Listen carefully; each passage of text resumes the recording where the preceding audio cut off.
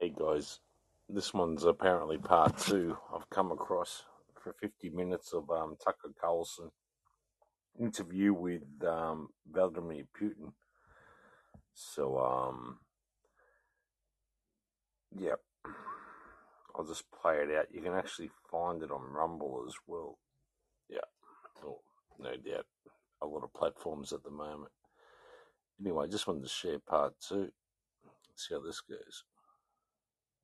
Maybe the world is breaking into two hemispheres, one with cheap energy, the other without. And I want to ask you that. If we're now a multipolar world, obviously we are, can you describe the blocks of alliances? Who is in each side, do you think? Listen, you have said that the world is breaking into two hemispheres.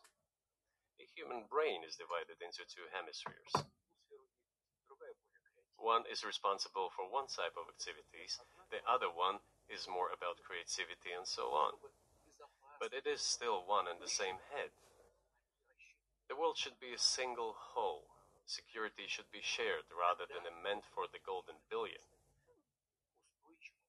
That is the only scenario where the world could be stable, sustainable, and predictable. Until then, while the head is split in two parts, it is an illness, a serious adverse condition. It is a period of severe disease that the world is going through now. But I think that thanks to honest journalism, this work is akin to work of the doctors. This could somehow be remedied. Well, let's just give one example, the US dollar, which has kind of united the world in a lot of ways, maybe not to your advantage, but certainly to ours. Is that going away as the reserve currency, the universally accepted currency? How have sanctions, do you think, changed the dollar's place in the world?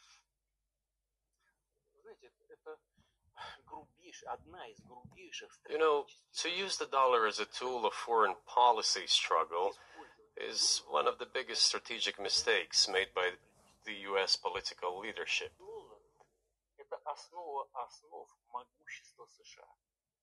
The dollar is the cornerstone of the United States power.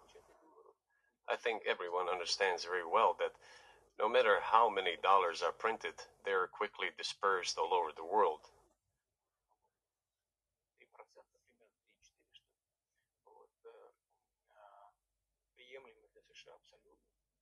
Inflation in the United States is minimal. It's about 3 or 3.4%, which is, I think, totally acceptable for the US. But they won't stop printing. What does the debt of $33 trillion tell us about? It is about the emission.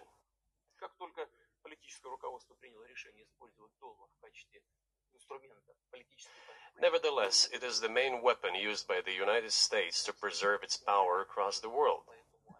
As soon as the political leadership decided to use the US dollar as a tool of political struggle, a blow was dealt to this American power. I would not like to use any strong language, but it is a stupid thing to do and a grave mistake. I said the same thing 2 nights ago. Look at what is going on in the world. Even the United States allies are now downsizing their dollar reserves. Seeing this, everyone starts looking for ways to protect themselves. But the fact that the United States applies restrictive measures to certain countries, such as placing restrictions on transactions, freezing assets, etc., causes great concern and sends a signal to the whole world. Yep. What did we have here? Until 2022, about 80% of Russian foreign trade transactions were made in US dollars and euros.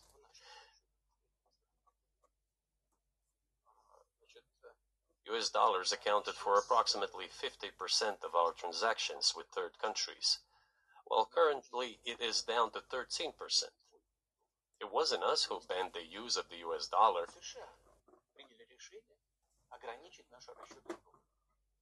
We had no such intention. It was decision of the United States to restrict our transactions in US dollars.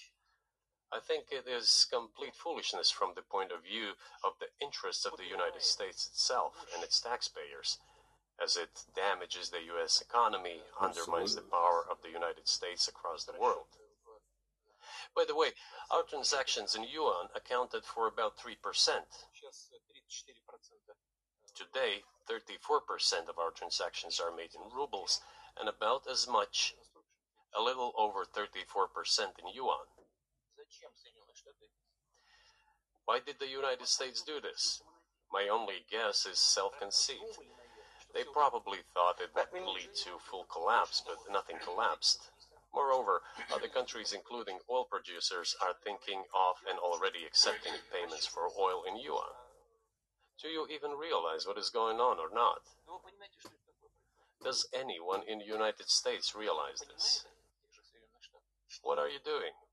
You are cutting yourself off. All experts say this.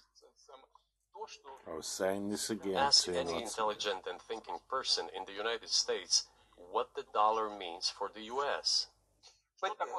You're killing it with your own hands. I think that's I think that's a fair assessment. The question is what comes next, and maybe you trade one colonial power for another. What that senile dude done when he did it to Russia was just showed other countries we can't trust this currency no more. That's all he done. Signed, sealed, and delivered. What do you expect other countries to start thinking about? You know what I mean? Much less sentimental and forgiving colonial power. I mean, is the BRICS, for example, in danger of being completely dominated by the Chinese economy in a way that's not good for their sovereignty? Do you worry about that? Well, we have heard those boogeyman stories before. It is a boogeyman story. We're neighbors with China. You cannot choose neighbors just as you cannot choose close relatives. We share a border of 1,000 kilometers with them. This is number one. Second, we have a centuries-long history of coexistence. We're used to it. Third, China's foreign policy philosophy is not aggressive. Its idea is to always look for compromise, and we can see that. The next point is as follows. We are always told the same boogeyman story, and here it goes again, through an euphemistic form, but it is still the same boogeyman story. The cooperation with China keeps increasing. The pace at which China's cooperation with Europe is growing is higher and greater than that of the growth of Chinese-Russian cooperation. Ask Europeans, aren't they afraid? They might be, I don't know. But they are still trying to access China's market at all costs, especially now that they are facing economic problems. Chinese businesses are also exploring the European market. Do Chinese businesses have small presence in the United States? Yes, the political decisions are such that they are trying to limit their cooperation with China. It is to your own detriment, Mr. Tucker, that you are limiting cooperation with China. You are hurting yourself. It is a delicate matter, and there are no silver bullet solutions, just as it is with the dollar. So, before introducing any illegitimate sanctions, illegitimate in terms of the Charter of the United Nations, one should think very carefully. For decision makers, this appears to be a problem. So you said a moment ago that the world would be a lot better if it weren't broken into competing alliances, if there was cooperation globally. One of the reasons you don't have that is because the current American administration is dead set against you. Do you think if there were a new administration after Joe Biden that you would be able to reestablish communication with the U.S. government? Or does it not matter who the president is?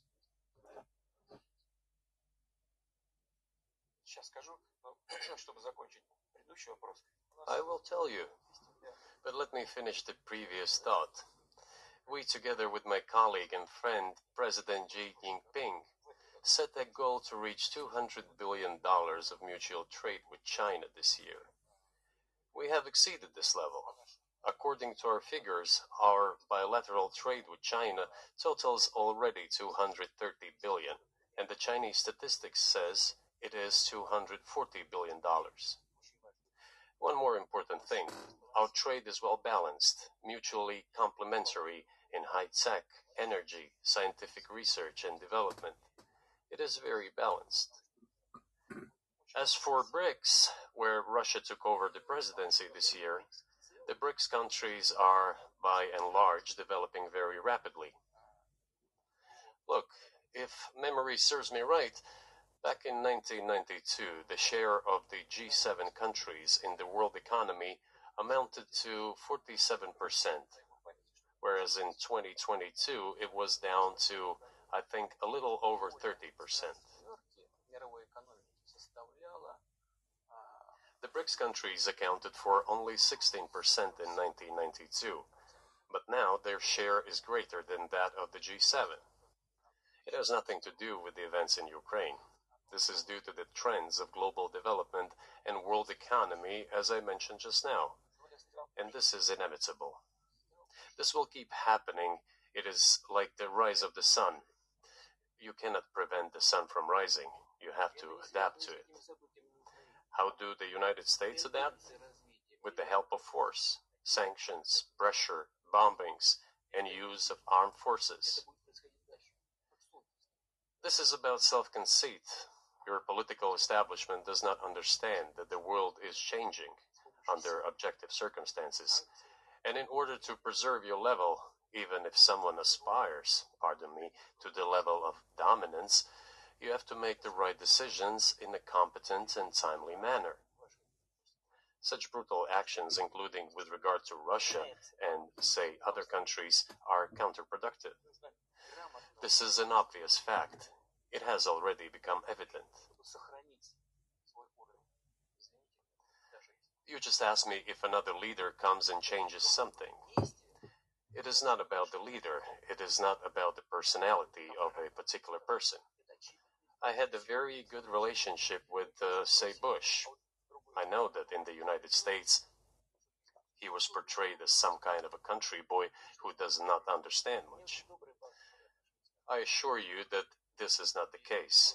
I think he made a lot of mistakes with regard to Russia, too. I told you about 2008 and the decision in Bucharest to open the NATO's doors for Ukraine and so on.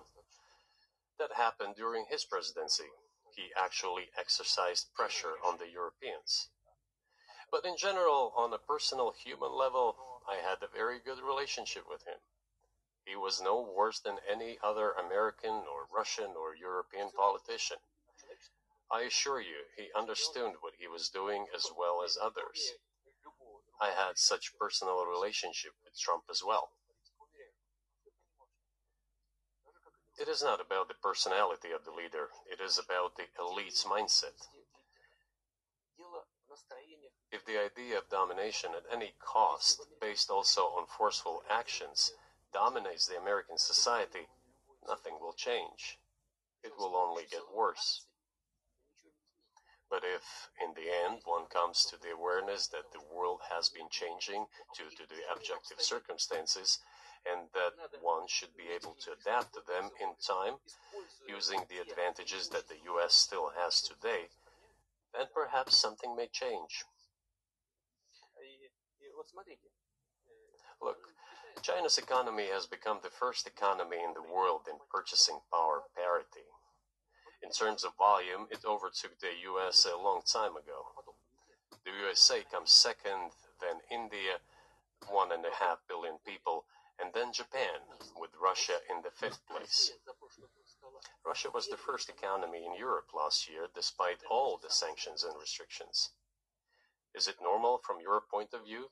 Sanctions, restrictions, impossibility of payments in dollars, being cut off from SWIFT services, sanctions against our ships carrying oil, sanctions against airplanes, sanctions in everything, everywhere.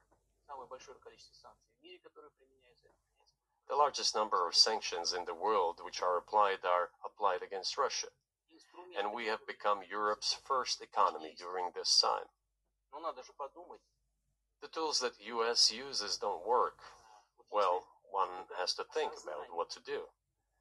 If this realization comes to the ruling elites, then yes, then the first person of the state will act in anticipation of what the voters and the people who make decisions at various levels expect from this person. Then maybe something will change. But you're describing two different systems. You say that the leader acts in the interest of the voters, but you also say these decisions are not made by the leader, they're made by the ruling classes.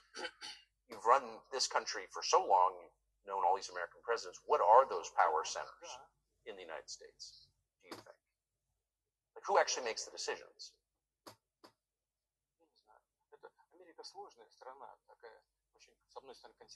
I don't know. America is a complex country. Conservative on one hand, rapidly changing on the other. It's not easy for us to sort it all out. Who makes decisions in the elections? Is it possible to understand this when each state has its own legislation? Each state regulates itself? Someone can be excluded from elections at the state level. It is a two-stage electoral system. It is very difficult for us to understand it.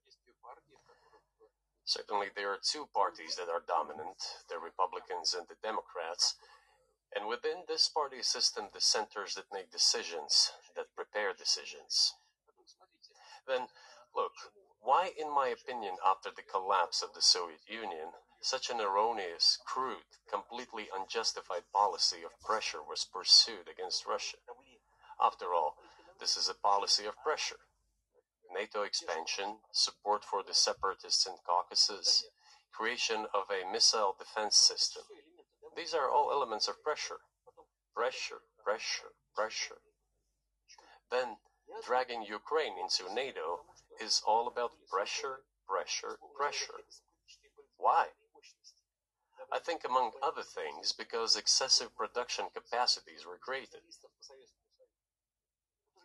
During the confrontation with the Soviet Union, there were many centers created and specialists on the Soviet Union who could not do anything else. They convinced the political leadership that it is necessary to continue chiseling Russia, to try to break it up, to create on this territory several quasi-state entities, and to subdue them in undivided form, to use their combined potential for the future struggle with China. This is a mistake, including the excessive potential of those who worked for the confrontation with the Soviet Union. It is necessary to get rid of this. There should be new, fresh forces, people who look into the future and understand what is happening in the world. Look at how Indonesia is developing. 600 million people. Where can we get away from that? Nowhere. We just have to assume that Indonesia will enter.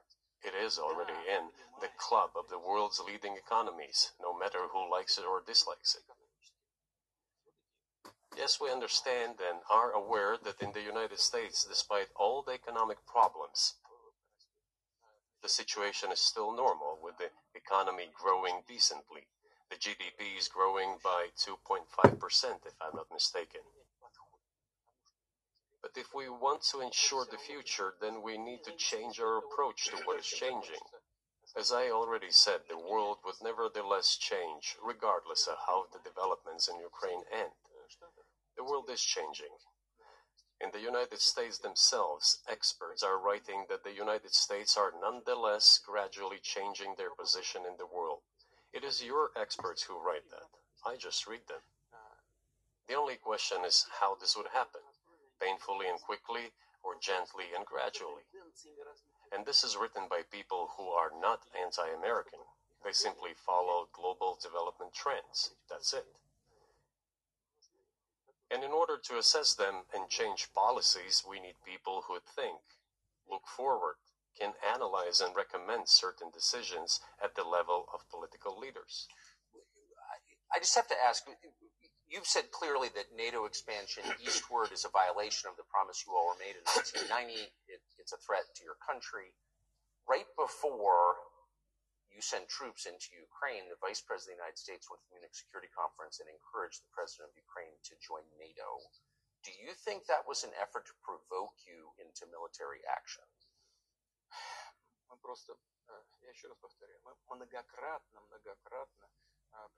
I repeat once again, we have repeatedly proposed to seek a solution to the problems that arose in Ukraine after 2014 coup d'etat through peaceful means. But no one listened to us.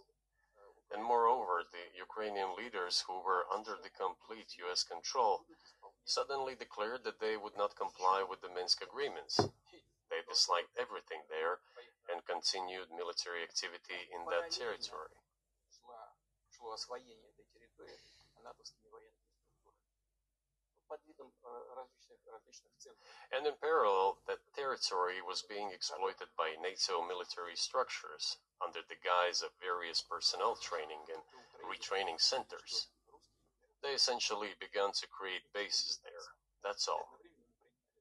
Ukraine announced that the Russians were a non-titular nationality, while passing the laws that limit the rights of non-titular nationalities in Ukraine. Ukraine, having received all these southeastern territories as a gift from the Russian people, suddenly announced that the Russians were a non-titular nationality in that territory. Is that normal? All this put together led to the decision to end the war that neo-Nazis started in Ukraine in 2014. Do you think Zelensky has the freedom to negotiate a settlement to this conflict?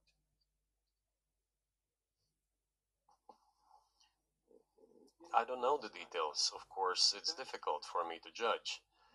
But I believe he has, in any case, he used to have. His father fought against the fascists, Nazis, during World War II. I once talked to him about this. I said, Volodya, what are you doing? Why are you supporting neo-Nazis in Ukraine today, while your father fought against fascism? He was a frontline soldier. I will not tell you what he answered. This is a separate topic, and I think it's incorrect for me to do so. But as to the freedom of choice, why not? He came to power on the expectations of Ukrainian people that he would lead Ukraine to peace. He talked about this. It was thanks to this that he won the elections overwhelmingly. But then, when he came to power, in my opinion, he realized two things. Firstly, it is better not to clash with neo-Nazis and nationalists, because they are aggressive and very active. You can expect anything from them. And secondly, the US-led West supports them and will always support those who antagonize with Russia. It is beneficial and safe. So he took the relevant position despite promising his people to end the war in Ukraine. He deceived his voters. But do you think at this point, as of February 2024, he has the latitude, the freedom to speak with you or your government directly about putting an end to this, which clearly isn't helping his country or the world? Can he do that, do you think? А почему нет? Он же Why not? He considers himself head of state. He won the elections. Although we believe in Russia that the coup d'etat is the primary source of power for everything that happened after 2014. And in this sense, even today, government is flawed. But he considers himself the president, and he is recognized by the United States, all of Europe, and practically the rest of the world in such a capacity. Why not? He can. We negotiated with Ukraine in Istanbul. We agreed. He was aware of this.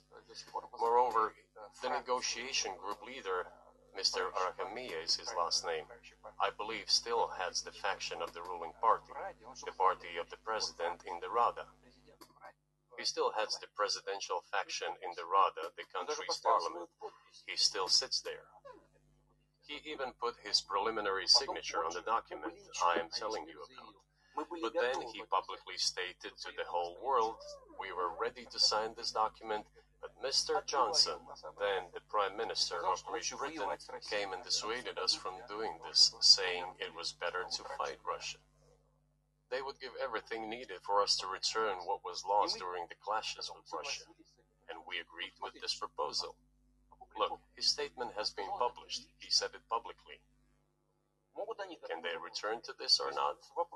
The question is, do they want it or not? Further on, President of Ukraine issued a decree prohibiting negotiations with us. Let him cancel that decree, and that's it. We have never refused negotiations, indeed. We hear all the time, is Russia ready? Yes, we have not refused. It was them who publicly refused. Well, let him cancel his decree and enter into negotiations. We have never refused.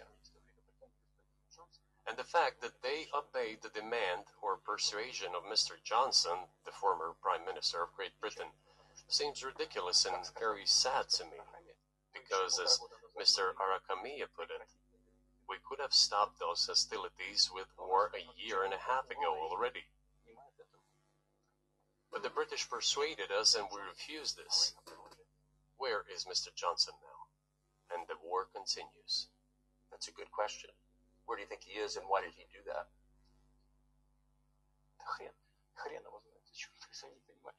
Hell knows. I don't understand it myself. There was a general starting point. For some reason, everyone had the illusion that Russia could be defeated on the battlefield. Because of arrogance, because of a pure heart, but not because of a great mind. You've described the connection between Russia and Ukraine. You've described Russia itself a couple of times as Orthodox. That's central to your understanding of Russia. You said you're Orthodox. What does that mean for you? You're a Christian leader by your own description. So what effect does that have on you?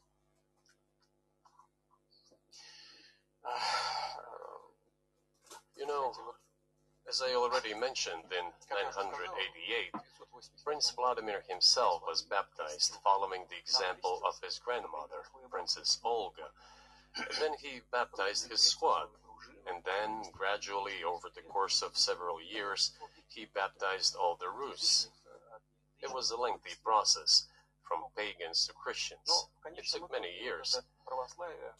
But in the end, this orthodoxy, Eastern Christianity, deeply rooted itself in the consciousness of the Russian people. When Russia expanded and absorbed other nations who profess Islam, Buddhism, and Judaism, Russia has always been very loyal to those people who profess other religions. This is her strength. This is absolutely clear. And the fact is that the main postulates, main values are very similar, not to say the same, in all world religions I've just mentioned, and which are the traditional religions of the Russian Federation, Russia.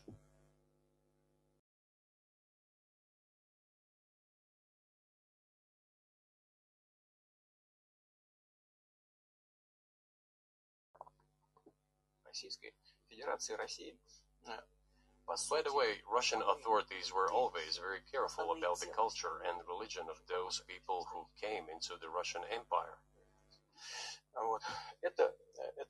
This, in my opinion, forms the basis of both security and stability of the Russian statehood. All the peoples inhabiting Russia basically consider it their motherhood. If, say, people move over to you or to Europe from Latin America, an even clearer and more understandable example, people come, but yet they have come to you or to European countries from their historical homeland. And people who profess different religions in Russia consider Russia their motherland. They have no other motherland. We are together. This is one big family. And our traditional values are very similar. I've just mentioned one big family, but everyone has her own family. And this is the basis of our society. And if we say that the motherland and the family are specifically connected with each other, it is indeed the case, since it is impossible to ensure a normal future for our children and our families unless we ensure a normal, sustainable future for the entire country, for the motherland. That is why patriotic sentiment is so strong in Russia. But can I say that the one way in which the religions are different is that Christianity is specifically a nonviolent religion. Jesus says, turn the other cheek, don't kill. How can a leader who has to kill, of any country, how can a leader be a Christian? How do you reconcile that to yourself?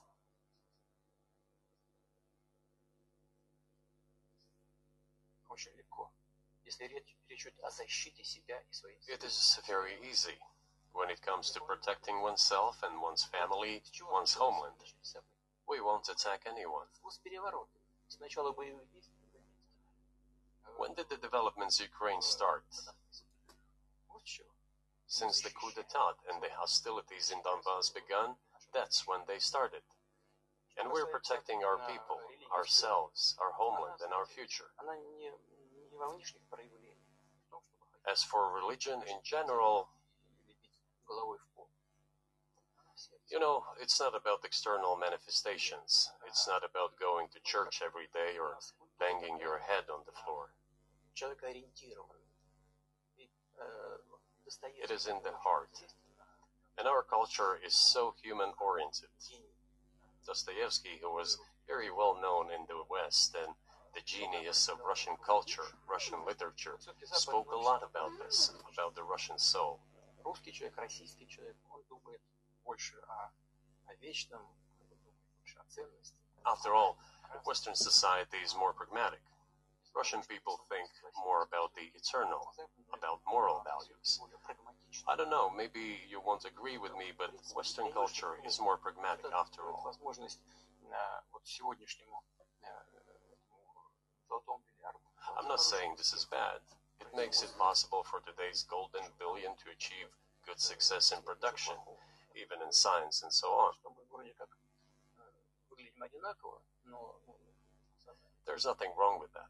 I'm just saying that we kind of look the same, but our minds So are do built you a see little the bit supernatural at work as you look out across what's happening in the world now? Do you see God at work? Do you ever think to yourself, these are forces that are not human? да нет, я, честно говоря, так не думаю. Я думаю о том, что No, to be honest, I don't think so. развивается по своим My opinion is that the development of the world community is in accordance with the inherent laws, and those laws are what they are. как было всегда в истории человечества. It's always been this way in the history of mankind. Some nations and countries rose, became stronger and more numerous, and then left the international stage, losing the status they had accustomed to. Не нужно приводить примеры.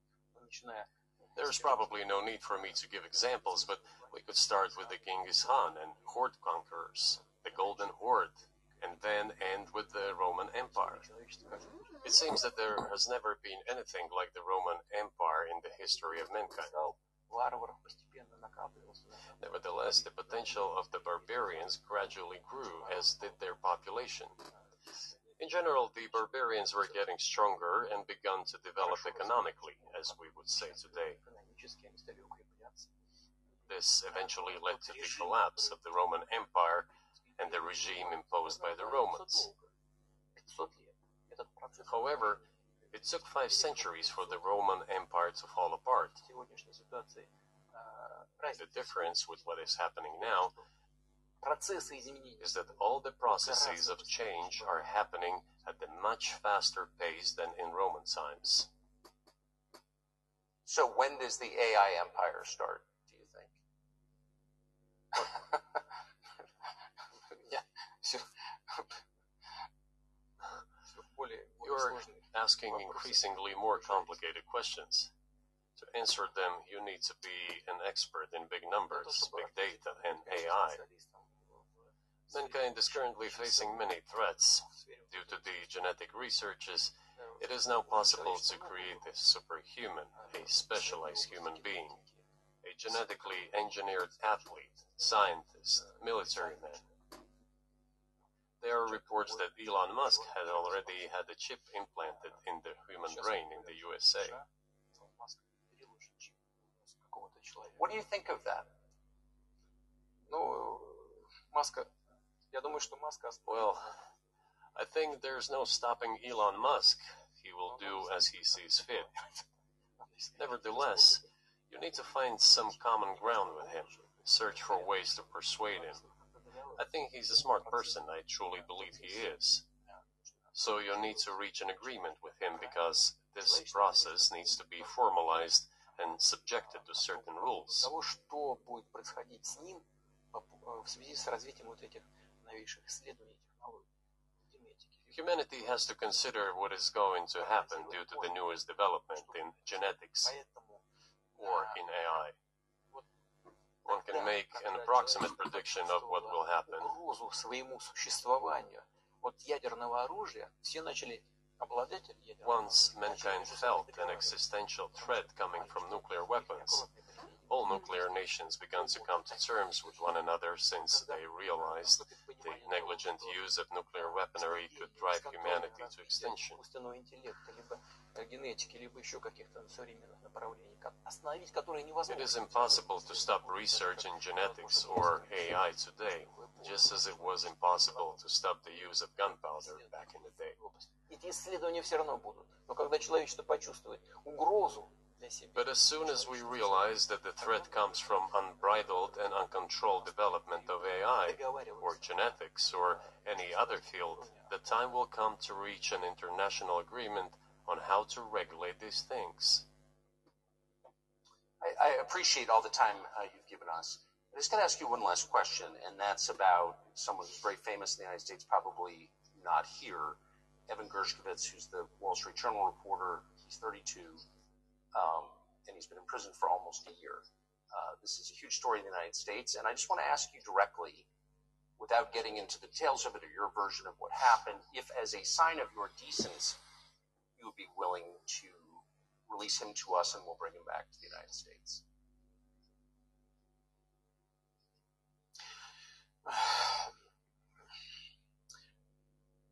мы столько сделали жестов доброй воли, что, мне кажется, мы исчерпали все лимиты. We have done so many gestures of goodwill out of decency that I think we have run out of them. Ни разу не ответил.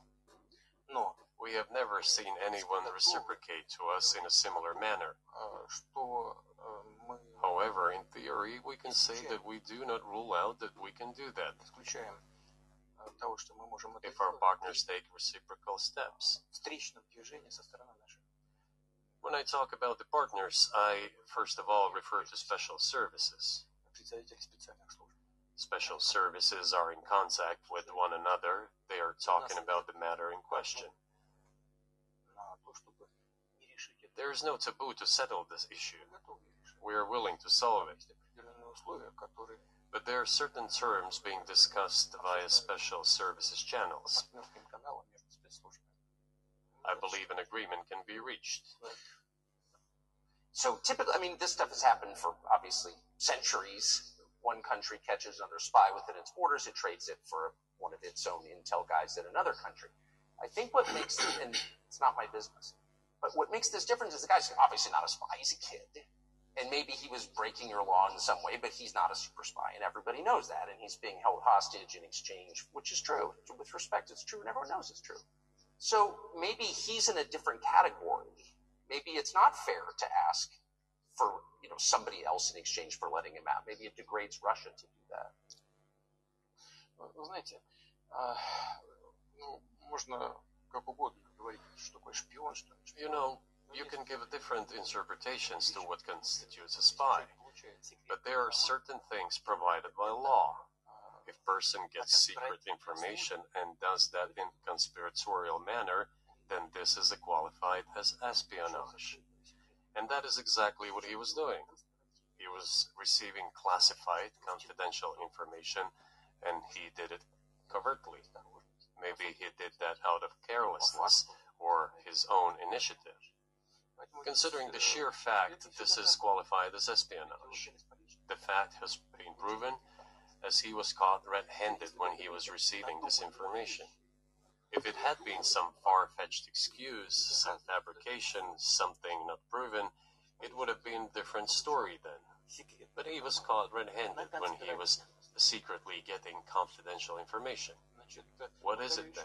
But are you suggesting that he was working for the U.S. government or NATO, or he was just a reporter who was given material he wasn't supposed to have? Those seem like very different things. Я не знаю, на кого он работал. Но повторяю еще. I don't know who he was working for. But I would like to reiterate that getting classified information in secret is called espionage, and he was working for the U.S. Special Services. some other agencies.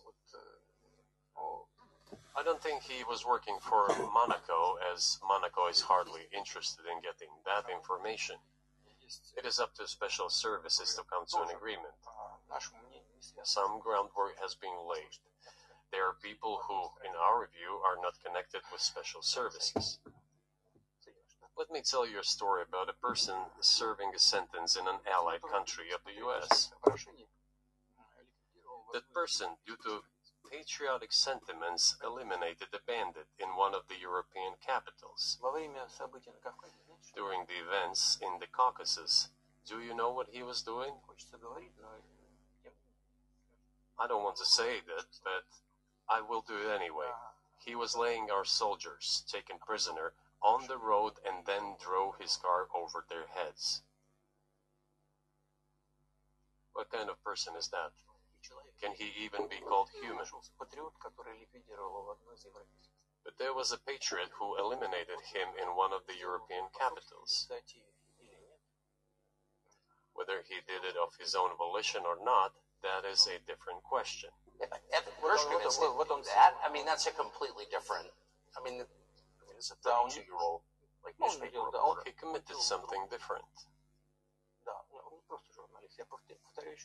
He's not just a journalist. I reiterate, he's a journalist who was secretly getting confidential information. Yes, it is different, but still, I'm talking about other people who are essentially controlled by the US authorities, wherever they are serving a sentence. There is an ongoing dialogue between the special services. This has to be resolved in a calm, responsible, and professional manner. They're keeping in touch, so let them do their work. I do not rule out that the person you refer to, Mr. Gershkovich, may return to his motherland. By the end of the day, it does not make any sense to keep him in prison in Russia. We want the US Special Services to think about how they can contribute to achieving the goals our special services are pursuing. We are ready to talk. Moreover, the talks are underway. And there have been many successful examples of these talks crowned with success. Probably this is going to be crowned with success as well. But we have to come to an agreement. I hope you let him out. Mr. President, thank you. I also want him to return to his homeland at last. I'm absolutely sincere. But let me say once again, the dialogue continues. The more public we render things of this nature, the more difficult it becomes to resolve them. Everything has to be done in calm manner. I wonder if that's true with the war, though. Also, I guess I want to ask one more question, which is, and maybe you don't want to say so for strategic reasons, but are you worried that what's happening in Ukraine could lead to something much larger and much more horrible? And how motivated are you just to call the U.S. government and say, let's come to terms?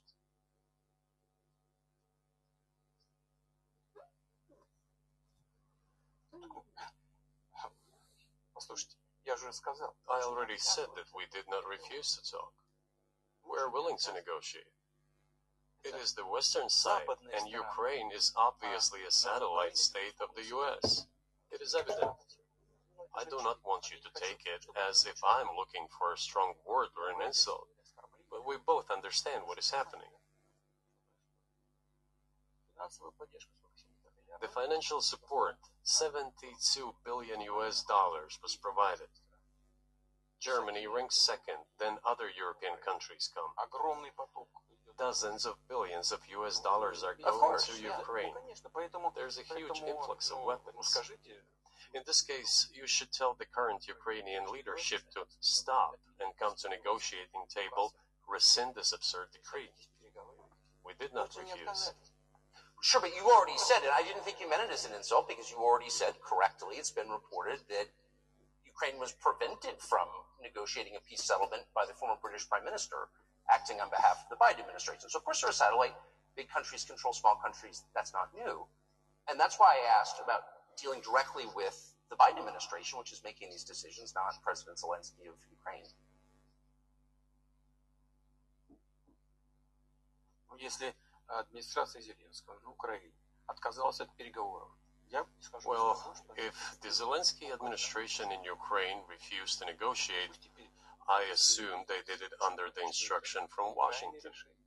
If Washington believes it to be the wrong decision, let it abandon it.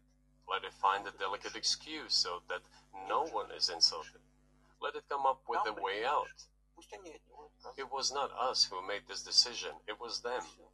So let them go back on it. Неправильное решение. That is Теперь мы it. должны искать выход из этого неправильного решения. However, they made the wrong decision, and now we have to look for a way out of the situation to correct their mistakes. They did it, so let them correct it themselves. We support this. So I just want to make sure I'm not misunderstanding what you're saying. I don't think that I am. I think you're saying you want a negotiated settlement to what's happening in Ukraine. Правильно. Right. Добились этого. And we made it. We prepared a huge document in Istanbul that was initialed by the head of the Ukrainian delegation. He affixed his signature to some of the provisions, not to all of it. He put his signature and then he himself said, we were ready to sign it and the war would have been over long ago, 18 months ago.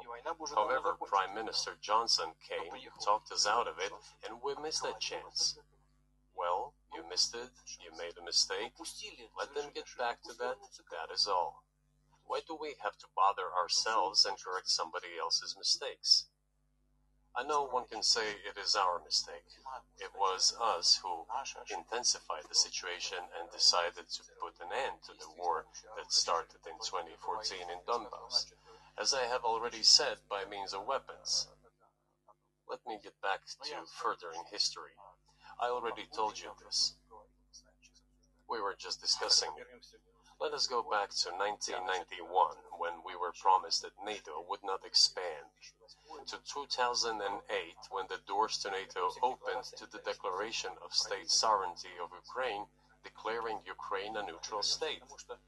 Let us go back to the fact that NATO and US military bases started to appear on the territory of Ukraine, creating threats to us. Let us go back to coup d'etat in Ukraine in 2014. It is pointless though, isn't it?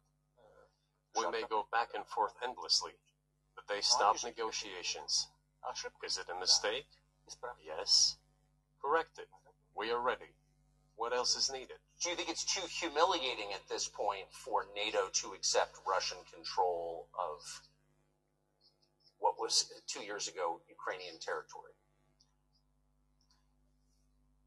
Я же сказал. I said let them think how to do it with dignity. There are options if there is a will. Up until now, there has been the uproar and screaming about inflicting a strategic defeat on Russia on the battlefield.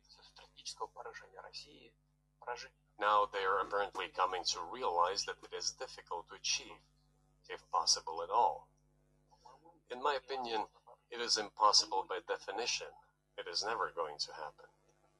It seems to me that now, those who are in power in the West have come to realize this as well. If so, if the realization has set in, they have to think what to do next.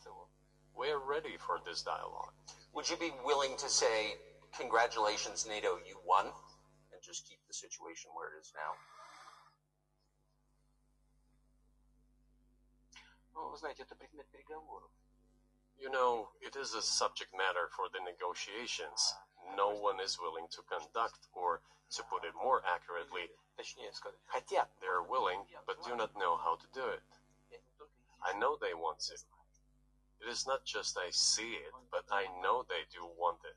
But they're struggling to understand how to do it. They have driven the situation to the point where we are at.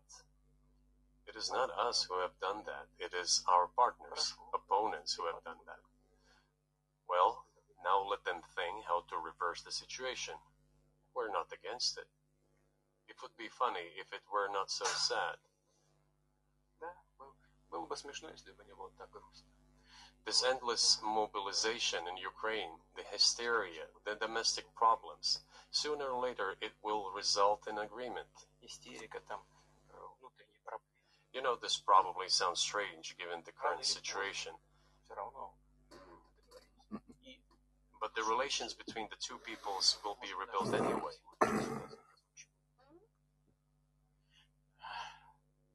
It will take a lot of time, but they will heal. Между народами потребуется поколение. I'll give you very unusual examples. Совсем приведу необычный пример.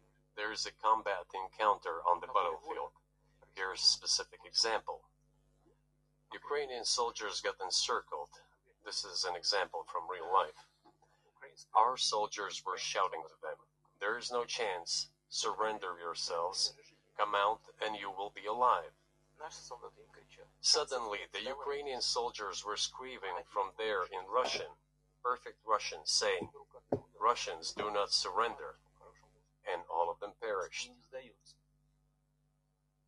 They still identify themselves as Russian. Они до сих пор настоящие ощущения.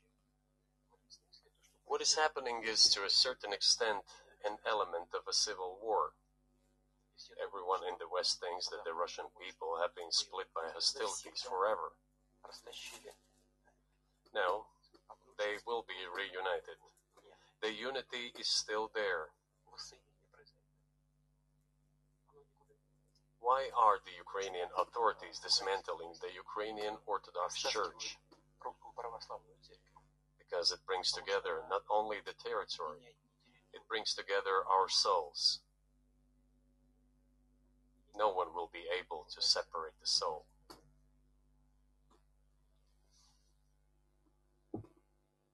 Shall we end here, or is there anything else?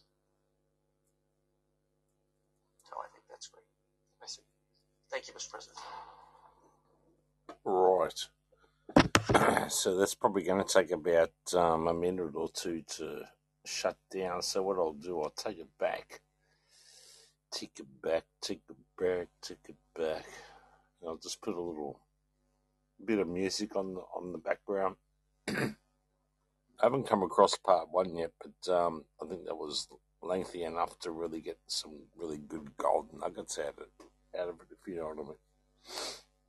Yeah, that was great. I really, really do enjoy that. It's just good to hear those sort of conversations that, you know, a bit of a rare moment in time, really, when you think about it, in these sort of political structures. And I'm blessed to actually have a copy of it. It's virtually like an archive, you know. Anyway, that's how I feel. I'm just a historian buff and all these sort of things, and I just think it's a special moment in time. No matter what I think about the whole situation, I really, really enjoyed that. Alright, Oz, I guess you had a really good time, did you? Yeah, I did. So I'll catch us on the next episode of Strange Days, guys. I'm not sure when. And we are, as a people, inherently and historically